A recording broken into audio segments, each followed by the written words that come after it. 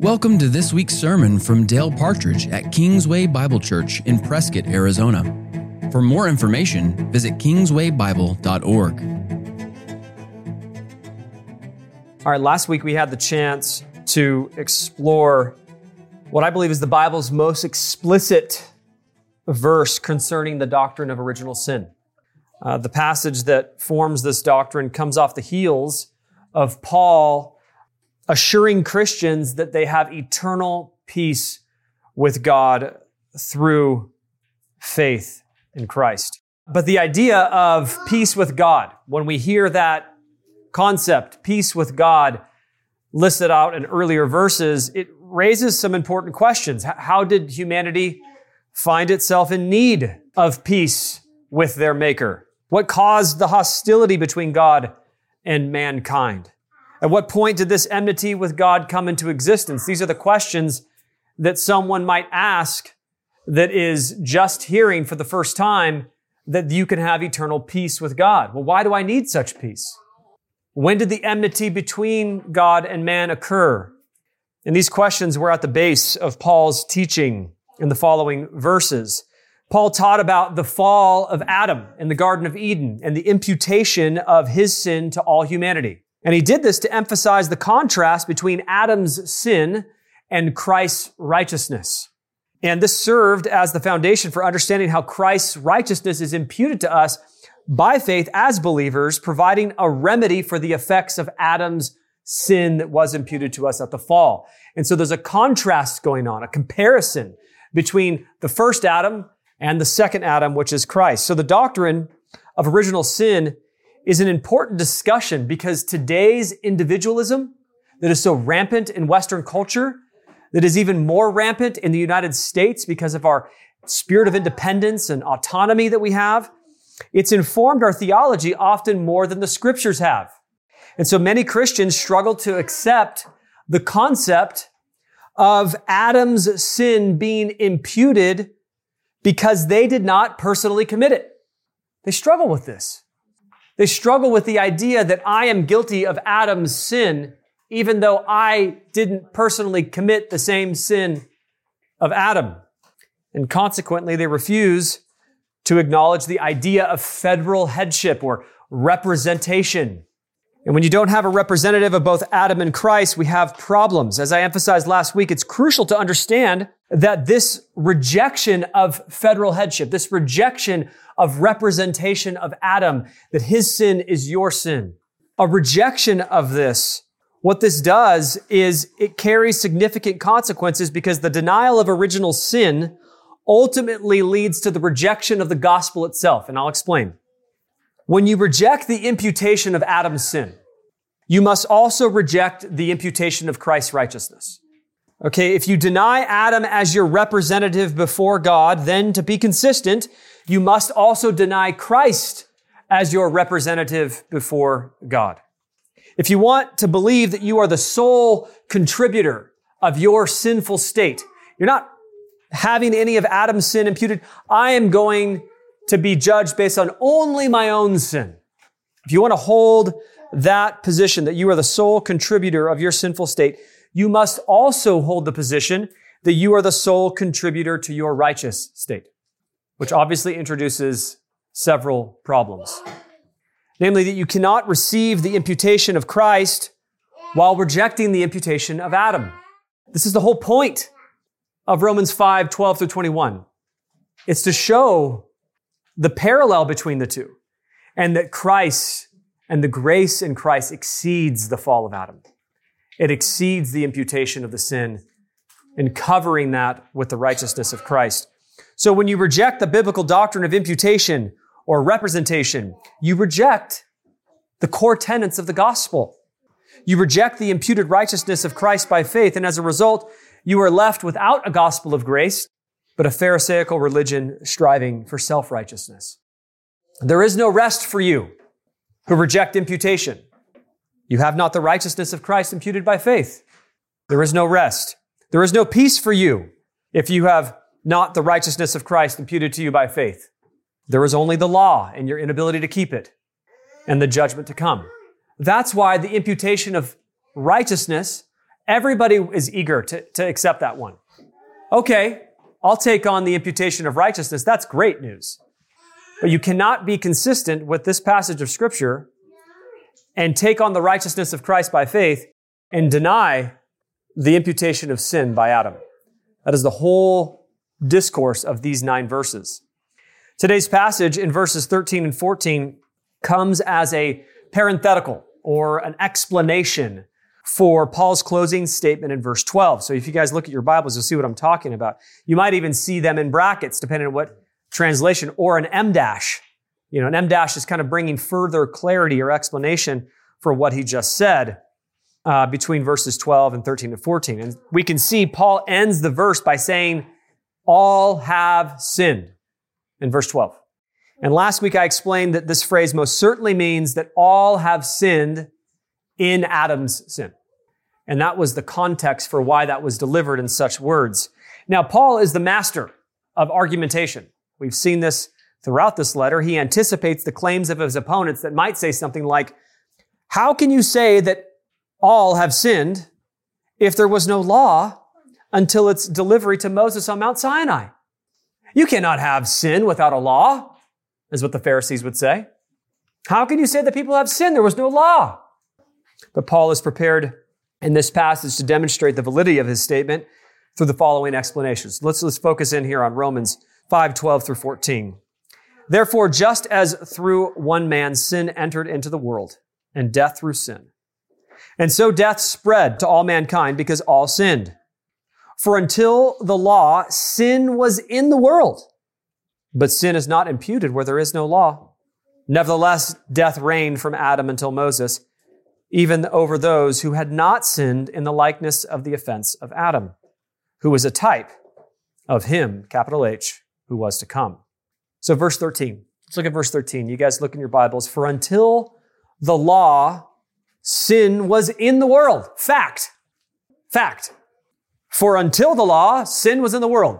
Just blanket statement for anybody that might be concerned that there was no sin prior to the law. But sin is not imputed where there is no law. Okay, so let's look at this for a second. So Paul is about to make the case that although there was no law, sin was in the world.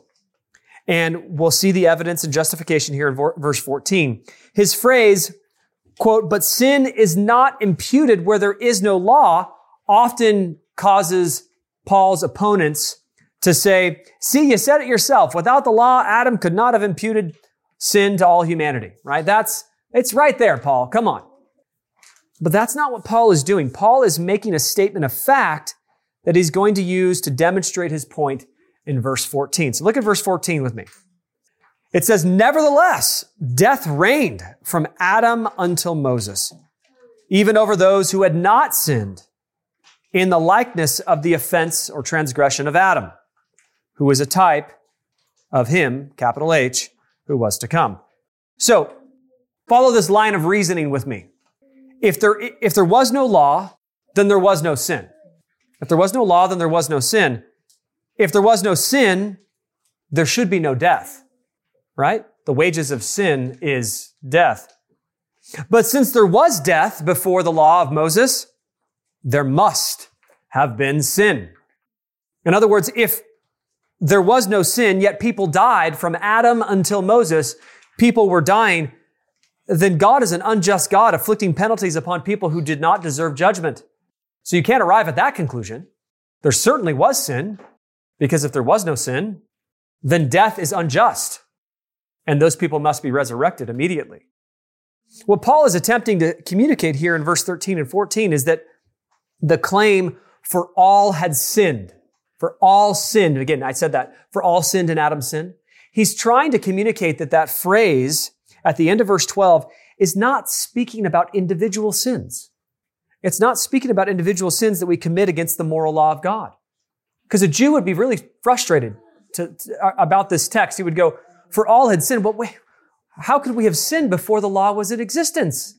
And this is the point that Paul's trying to make. He's trying to show it's not just the sin that you commit against the moral law that I'm speaking of. It's other sin and the imputed sin of Adam. And this is why he says, pay attention in verse 14, death reigned from Adam until Moses, even over those who had not sinned in the likeness of the transgression of Adam. That should be a shocking statement. Okay, many commentators believe that Paul is referring to infants here, or the mentally disabled. Because you would immediately question, you'd go, well, again, if people are dying prior to the law, what about those individuals who didn't sin like Adam sinned? Well, there's very few of those. And who are those people? Well, certainly infants have not committed acts of sin, yet they still died. And they were not resurrected. They still paid the penalty of death for sin. So how do we deal with such a thing? And this is why he's highlighting that death reigned even over those who did not commit acts of sin, but they died as a result of imputed sin. Do you catch that? They died in miscarriage, not because they broke the law, but because they had the imputed sinful nature that was given to them as the offspring of Adam. It's the offspring of Adam. Now, why is this important? Paul is trying to communicate the strength of representation. Paul is trying to communicate the strength of representation, and you better hope that he's right. If representation is strong enough to procure spiritual and physical death, then Paul is saying it's strong enough to procure spiritual and physical life in Christ. If representation is strong enough to send you to hell, then representation is also strong enough to send you to heaven. Representation in Adam is bad news. Representation in Christ is great news. Being born of Adam is bad news. Being born again in Christ is great news. He is our advocate. He is our representative before the Father. And this is why Paul ends the verse, look at your Bibles, in verse 14, by showing how Adam is a type of him, Christ, who was to come. Specifically, Paul is highlighting the parallel of equal representation, and I would even say greater representation in Christ. Because Christ, the power of Christ to represent his people is greater than Adam's power to represent his people. Do you understand that? There is a greater power. The resurrection of Christ is stronger than the fall of Adam. But you're both receiving representation in Adam and in Christ. Now, to be clear, Paul is not saying that imputed sin was the only manifestation of sin between Adam and Moses. Like, that's definitely not true. And we know this is not the case. Sin was rampant since the fall of Adam. You could think of a few things pretty quick. Cain kills his brother, Abel. We know the Tower of Babel built in pride. We know the need for the flood that came and wiped humanity minus Noah and his family off the face of the earth. The world was saturated with sin.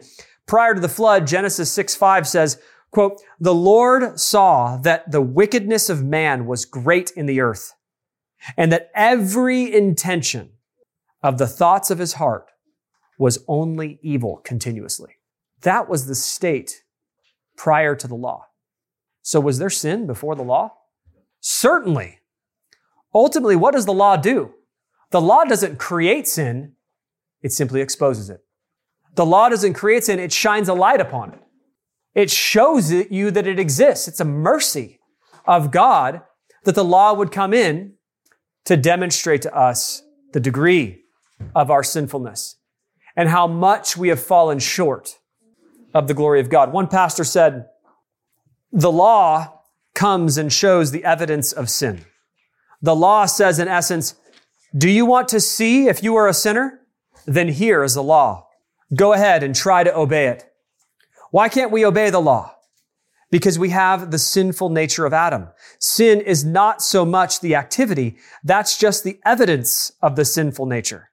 Sin is the nature of every man born of Adam, and you don't need law to convict someone of that.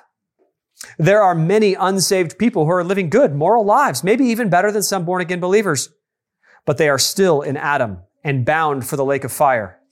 Remember that all mankind is either in Adam or in Christ. Those in the latter group, having been delivered out of Adam and the penalty of eternal death, are transferred into the body of Christ and his eternal kingdom, end quote. Galatians 3:24 speaks to this purpose of the law. It says, Therefore, the law has become our tutor to lead us to Christ so that we might be justified by faith. Okay, the law points us to Christ. It prepares us for and points us to our need for Christ. The law is a mirror. When you read the law, children, when we look at the 10 Commandments, when we read the law, it's a mirror to our own sinfulness. It's a recognition that we can't keep the law. This is why we should constantly be teaching the world about the law. The law needs to be shared among the people of the world so that they might realize that they can't keep the law and need someone who can. We need to have that alien righteousness, that imputed righteousness that we receive by faith. The central point that Paul is trying to demonstrate is that sin is not just an act done individually, but a condition inherited by representation. In the same way as that obedience is not just an act, or righteousness is not just an act, it's actually a condition inherited by faith. And so there's beautiful parallels happening between Adam and Christ that Paul is attempting to uncover here in this text. You see, Adam and Christ both affected their offspring by one single act. Adam by one act of disobedience resulting in death, and Christ by one act of sacrifice resulting in life. You could write an entire book about the parallels between the first Adam and the second Adam. The first Adam brings condemnation and eternal death, while the second Adam brings justification and eternal life. We read in 1 Corinthians 15, 45 through 49, I'm going to read it again. It says, "Thus it is written, the first man, Adam, became a living being. The last Adam, Christ, became a life-giving spirit. But it is not the spiritual that is first, but the natural, and then the spiritual. The first man was from the earth, a man of dust. The second man is from heaven. As was the man of dust, so also are those who are of the dust. And as is the man of heaven, so also are those who are of heaven. Just as we have been born in the image of the man of dust, we shall also bear the image of the man of heaven." End quote. Amazing. So when we see, and I'll close here, that God has done for us what He's done for us that we were incapable, helpless for doing for ourselves, this causing us new birth in Christ, this adopting us as sons and daughters and transferring us from the kingdom of darkness to the kingdom of His beloved Son, freeing us from the slavery of our sin and making us new. When we see these things, we can have a greater appreciation for the work of God in Christ, and that we have not the representation of Adam, but we have the immovable representation of Christ by faith. Let's pray. Father, we thank you, Lord, for this blessing of a message, the parallels that we see here between Adam and Christ. Lord, we ask that you would continue to teach it to our hearts, that we might understand and have a greater comprehension of your grace and mercy in your Son, Jesus. In Jesus' name we pray. Amen.